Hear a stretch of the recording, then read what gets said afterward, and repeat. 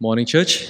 For those who don't know me, my name's Tim, and I'm one of the pastoral workers here at St. Mary's, and I'm so excited to be sharing God's word for you as we draw to a close in our series of Galatians.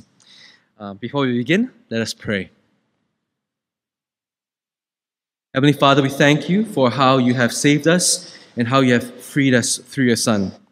We ask, O Father, that you speak to us, enable us to hear you rightly.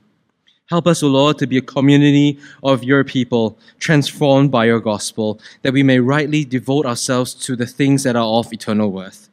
And we ask this in the name of your precious Son. Amen. I'd like to begin us by asking, how would you recognize a Malaysian outside of Malaysia? Imagine you're in another country, far away, and it's the last place you'd expect to bump into another Malaysian, right? And suddenly, you hear behind you, someone says, "Hey, macha, you want to makan here or tapao?" Hey, that's a Malaysian right there, right? Because you have a simple sentence about food, right, that coherently combines Tamil, Malay, English, and Cantonese. It's a Malaysian thing, all right? You just have to be here to know it. But of course, there are other less than ideal ways of recognizing a Malaysian outside of Malaysia, isn't it? So imagine you see there's a road, right, crossing, and someone crosses the road just in the middle, ignores a pedestrian bridge, ignores the pedestrian light, ignores the zebra crossing, just crosses with the power of the hand. That's a Malaysian, isn't it? Now, where am I going with this? You see, when we turn it back on us as Christians, how does one recognize a Christian outside of the church, outside of a Sunday morning? In the workplace, in public places, how do people know that we are a Christian? Because we wear cross-shaped jewelry? I mean, nothing wrong with that. Or because we wear camp t-shirts with Bible verses on the back? You see, Jesus pointed out how this should happen. In John 13, verse 35, he says, "By this shall all men know that you are my disciples, if you have love for one another." Love for one another. And how does this fit in to our passage today and where we've been all this while through Galatians? So, we've seen earlier in Galatians 5:14 that Paul says that the entire law, the entire Old Testament law is fulfilled in one word: you shall love your neighbor as yourself. And we add that on to what Jesus taught in Matthew 22, that Jesus says the greatest command is to love God with all your heart, all your soul, and all your mind. That's the greatest commandment of the law, and that the second is like it. Then that's where he places you shall love your neighbor as yourself. That this command to love your neighbor is an expression of our love for God. That we love God by loving everyone who bears his image. And that is the law. And the law is good. It's good to be loving, to be honoring God and loving those made in his image, isn't it? But what's the problem? We're not good, right? As Paul lays out in Galatians, we've seen how our love is selfish. Our love falls short of God's perfect standard. And it violates God's law. And because God is holy, He's just, He is righteous, He will punish evil. He will destroy evil. And all that goes against His law with a curse. And that's in Galatians 3. And God has the right to do so. He uniquely has the right to do so because He is the creator of the universe. He created everything. And He created everything good. So everything belongs to Him. And as His creation, we didn't just ignore Him or turn away from Him, but we, in our selfishness, we wreak havoc on God's good world. Again, I said, our love is inherently selfish. We look out for our benefit, our comfort, our convenience. And at most times, all these things that we seek comes at the expense of someone else. And this is evil in God's sight. And you look outside, you don't have to look too far. You see the rich getting rich off the backs of the poor. You see people's comfort at the expense of the environment. We are naturally selfish. And this natural tendency of ours to destroy God's good law and good work is what Paul in Galatians calls the flesh. So last week in our passage we saw that the flesh also results in things like envy, anger, jealousy, divisions, strife. That we are by default enslaved. Enslaved because our love doesn't meet God's standard, enslaved under the curse of the law, and enslaved by the desires of the flesh to be selfish. and that nothing we can do can free ourselves from this slavery. And that's the bad news, isn't it? But the gospel means the good news. The good news is that God freed us. God did that for us by sending Christ, that Christ redeemed us from the curse of the law by becoming a curse for us. That's Galatians 3:13. That the law states that cursed is everyone who hangs on the tree. So Jesus hung on the cross as a curse under the law, our curse, bearing our death, bearing our sins, bearing our shame, and completely paid the price that we deserved. For those who believe in Christ, we have been united with Him in faith, and we receive adoption as sons. And that's Galatians 4 verse 5. We are no longer slaves. In Christ, we have true freedom. Now, if you're with us today and Christianity is new to you, maybe Christ, you've just walked in randomly for whatever reason, and you're here, I'm so glad that you're here. But if you're thinking about what I'm saying and said, no, I don't have Christ, but I'm not a slave, right? You will have questions as this sermon progresses. But I hope what I speak about true freedom may strike a chord for you. And if that is you, if it piques your interest, if you're among us here today, be it physically or online, I invite you to reach out to us. If you have questions, we'd love to answer them and chat with you more about what it truly does mean to have true freedom. Okay? But for the rest of us, this true freedom, as we have seen, is given by Christ and is lived out by the Spirit. And that's what we saw last week. That the life lived by the Spirit is defined by the law of Christ, which is to love one another. So today, in our passage today, so that's a very lengthy introduction, right? But it was necessary because today is the practical outworking of all that we've done. What does it mean? How does it look like to live by the Spirit? So today, Paul will give practical instructions on how being led by the Spirit looks like, how fulfilling the law of Christ can look like in two ways. The first way is how believers led by the Spirit live in community as they are shaped by the gospel. And that's our first section for today. That gospel community humbly bears each other's burdens. And that's our first 5 verses. And the next way that it's worked out practically is that believers led by the Spirit devote themselves to the Spirit's work. And that's our second half of our message today, which is gospel community prioritizes gospel ministry. So just 2 sections for today, yeah? But the main takeaway for the whole message is that believers are a Spirit-led community devoted to the gospel's work in each other. So let's start with the first, in verse 1, that gospel community humbly bears each other's burdens. So we read verse 1. Brothers, if anyone is caught in any transgression, you who are spiritual should restore him. So again, we start our passage with the address of brothers and sisters in Christ, those who share Christ's sonship. The entire passage today is addressing Christians. Okay? We're talking about Christians here. So what are Christians to do? If any one of us is caught in transgression, is taken over by sin, falls into sin, you who are spiritual. Now, Paul's not saying a separate level of Christian, only the spiritual, only the pastors or seminary-trained people who are spiritual. No. It's all believers. If you're a believer, you're shaped by the gospel, you're led by the Spirit, you are spiritual. All of us, right?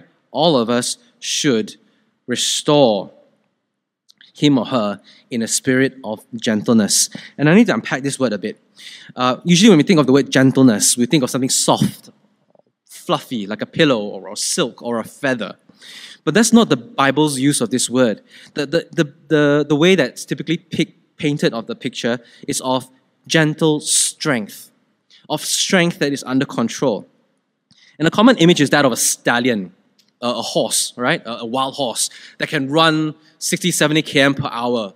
There's a reason why we measure like our vehicles, we use horsepower as a measurement of how powerful the engine is. If you see a wild stallion running like the wind, that's unconstrained power, isn't it? But it's unconstrained.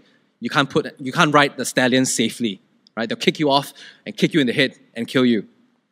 But the stallion who has been tamed, who has been trained, that strength has been brought under control, so safe that you could place a child on his back and the horse would know how to adjust to not throw its rider. Another image that I like about this gentle strength is that of the elephant's trunk. You know, elephants have a very long trunk, so strong that they can uproot whole trees from, right, pull out from the ground. But yet, the trunk is capable of delicate motion that they can pick up a tortilla chip. There's an actual video of this, right? They pick up tortilla chip whole without breaking it. And that's the idea of gentle strength, that we are to restore in a gentle and delicate way, yes, but not without strength, not without firmness. And Paul adds on here that we are to also do so in a way to watch over ourselves. Keep watch on yourself lest you too be tempted. That we help, we restore, not in a way as people who are immune to sin, that won't sin, right? Humility in this way also means that we are also dependent on God, recognizing that we need God as well, that we are vulnerable to sin as well. And this restoration, this humble restoration, is how we understand the next verse when he says, bear one another's burdens and so fulfill the law of Christ.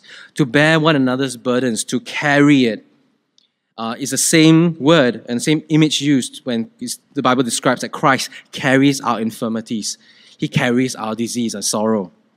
So too should we be carrying our brother and sister's sin when they fall into sin. And doing this, loving each other in this way, is what fulfills the law of Christ. Because this is an expression of love, as I mentioned above. So, putting it together, in bearing each other's burdens, we are to be loving, doing so out of love, loving each other in the way that the law was meant to point us to. And we need to be humble when we do so, because Paul is aware of a tendency that when we help another person in their sin, there's a very natural tendency for pride to creep in. And that's what he gets at verse 3. For if anyone thinks that he is something when he is nothing, he deceives himself. And Paul is referring here to the deception, the deceptive power of pride. You see, when we look at other people's failings where they fall short, it is so easy to go, wow, at least I don't screw up that bad. I mean, I'm not saying I'm good, I'm perfect, but wow, I mean, can you believe the mess this other person is, right? It's sinful, right? It's pride.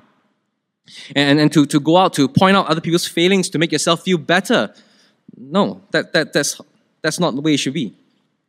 But another way, that's the obvious way, but another way pride comes in that's a bit more subtle and I think it's far more pervasive, is that we can be quick to offer help, but not be quick to receive help. You see, there's a position of power at play and it says, I'm helping you, I'm the one always helping you, right? But I do not want to be vulnerable. I do not want to be in a position where other people need to help me. I don't admit that I have a problem. Now, why is that bad? Because you see, all of us have blind spots. All of us have blind spots, myself included, all of us here, personally as well as spiritually. To think that you have no failings, or even to think that you can be aware of your failings and fix yourself, is to deceive yourself. Right? They're called blind spots for a reason, because they're blind to the person having them, right? So the only way that we can be aware of our weaknesses, our failings, our blind spots, is for someone else to point them out to us. And likewise, I mean, if you see something in me that's questionable, feel free to come up to me and say it, because I can't see it. I need you to help me grow as a Christian, right? And that's what Paul means when he says, so how do we understand that with the next verses of like how, let each one test his own work, for then his reason to be boast will be in himself alone and not his neighbor. So how we understand that is that instead of boasting by comparing, that's what social media does, right? We compare so that we feel better, right? Instead of that, Paul calls us to assess our own lives. The basis for us standing before God is how well we live by the Spirit, how well we love our brothers and sisters. Now, then we come to verse 5. For each will have to bear his own load. Now, just 3 verses ago, Paul was saying, bear each other's burdens. And here he's saying, you have to bear your own load. What's going on here? Is it the contradiction, right? Now, I'll suggest it's not the contradiction, because 2 different things are in mind here. The first bearing is about the burden to care, to bear your brother and sister, to love, the duty to love one another, to not be self-focused, but to be other-focused, to love. And the second bearing It's about how we give an account about how well we did this duty of love. You see, we stand before God, that God views us on our obedience, on how well we live by the Spirit, not based on how better we are than others.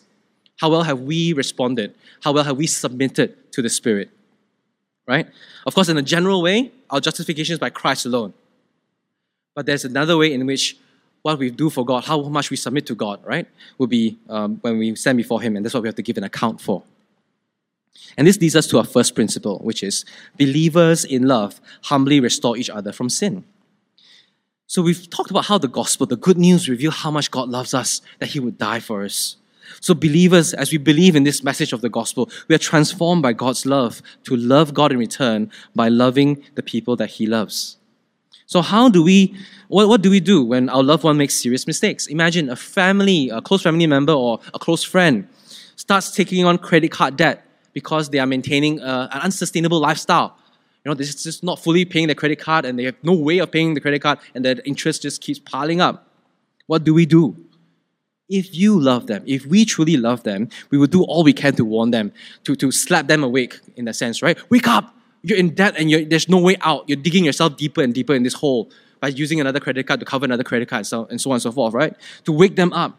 And if they're willing to step in to help them get their finances in order, okay, stop, cut this, consolidate this, and pay off this debt, because financial debt can wreck you. It's no joke, right? Financial debt can wreck someone for years.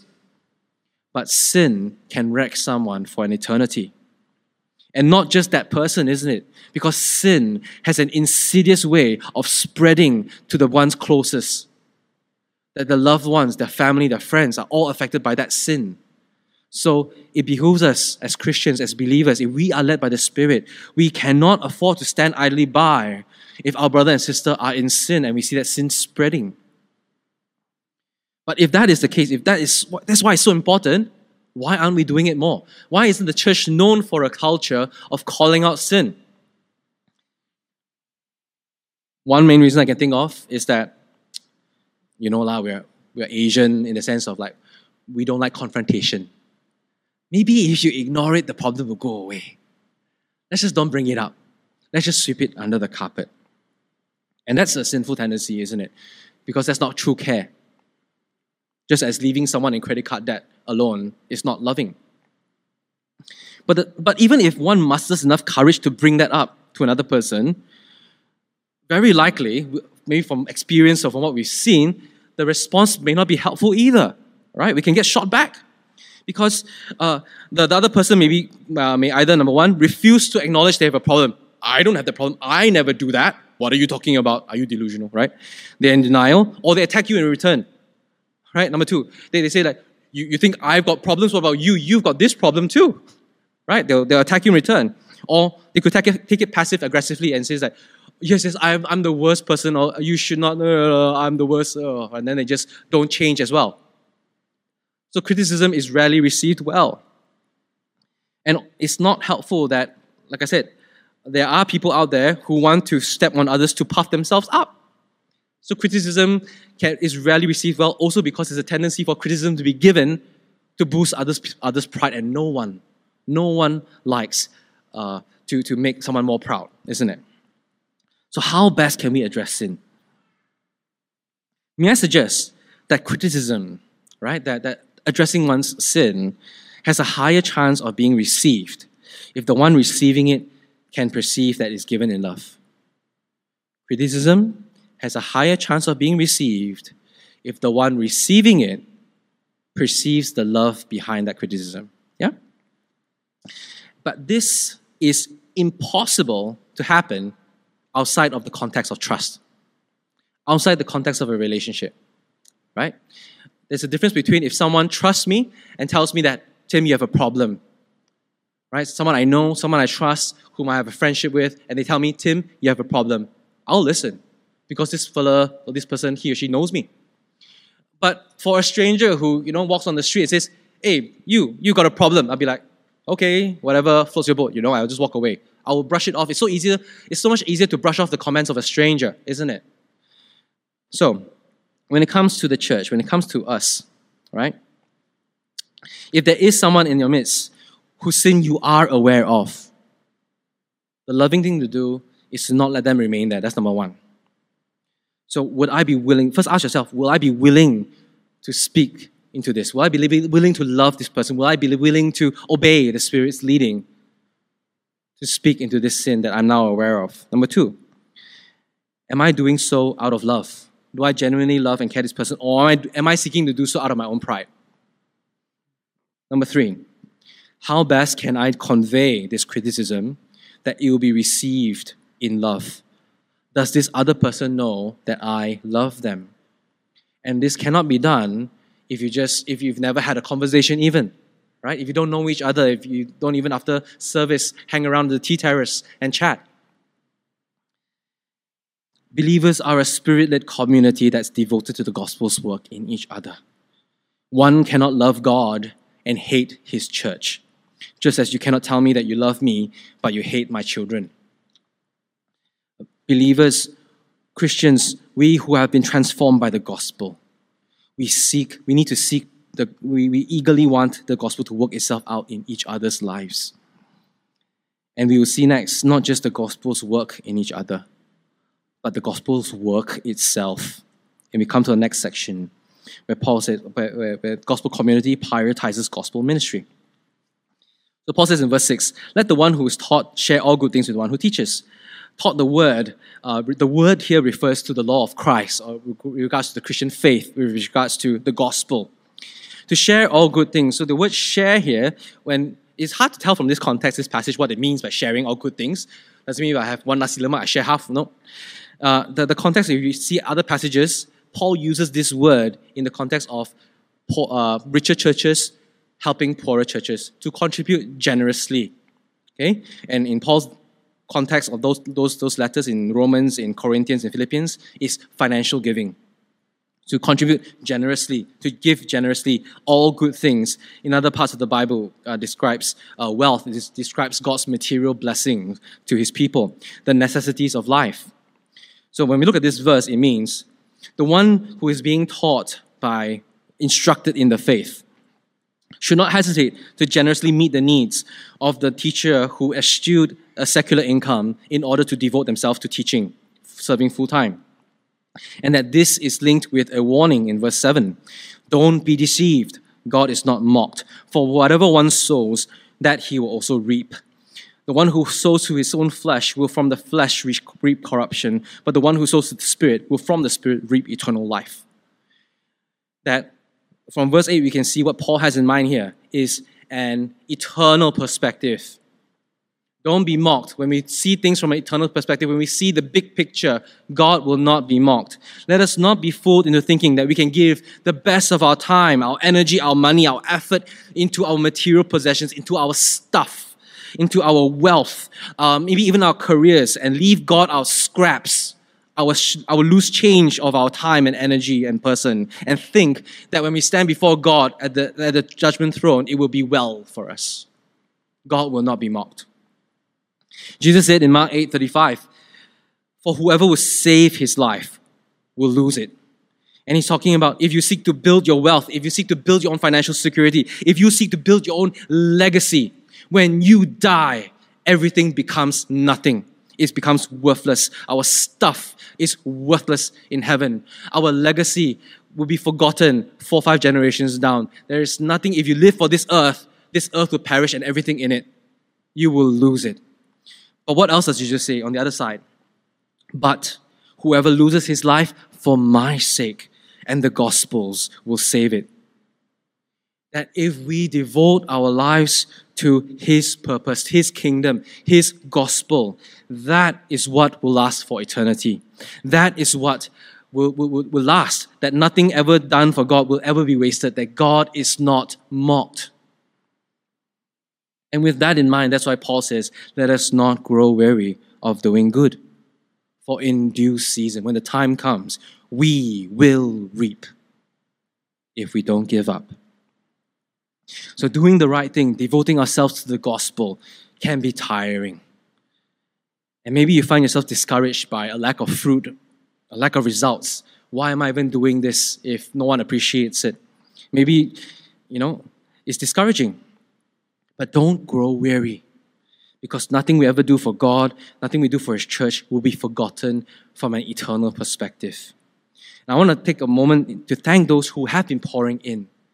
You've been pouring in, you've been serving selflessly, faithfully, tirelessly, and you've not been doing so for the credit. You've not been doing so for the fame or the glamour.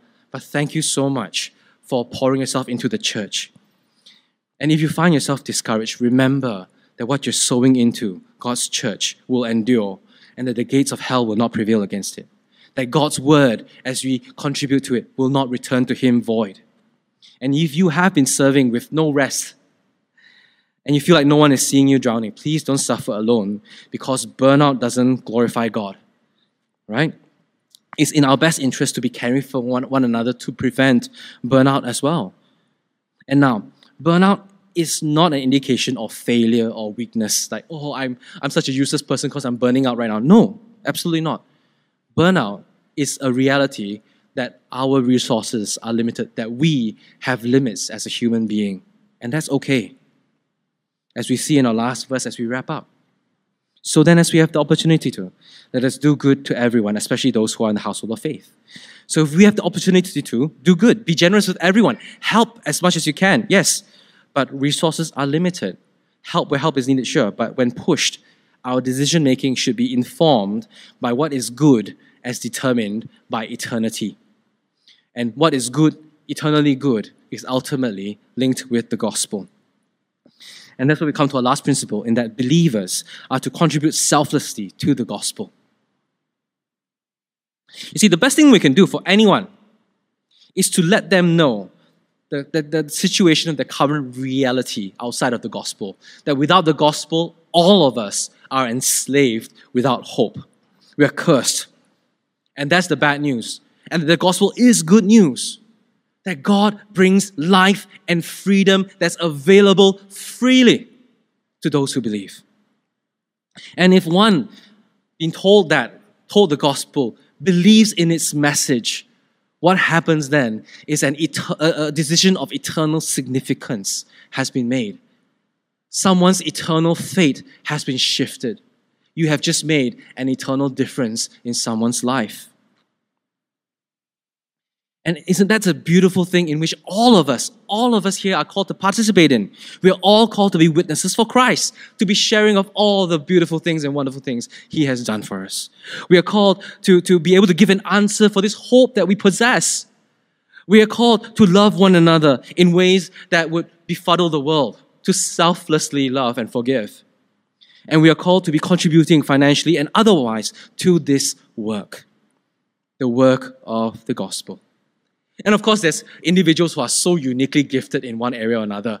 They are gifted in evangelism in a way that they sit down with a non-Christian and they just chat for a bit and the other person becomes really convicted. They're really good and gifted at that. But those gifted individuals do not excuse the rest of us who are normal, so-so, from actually doing the work. We all need to be part of the gospel. We need to be participating in the gospel work. That the gospel work requires gospel workers. And that's how God set things up to be. Brothers and sisters, we are saved to be so much more than pew warmers. Okay?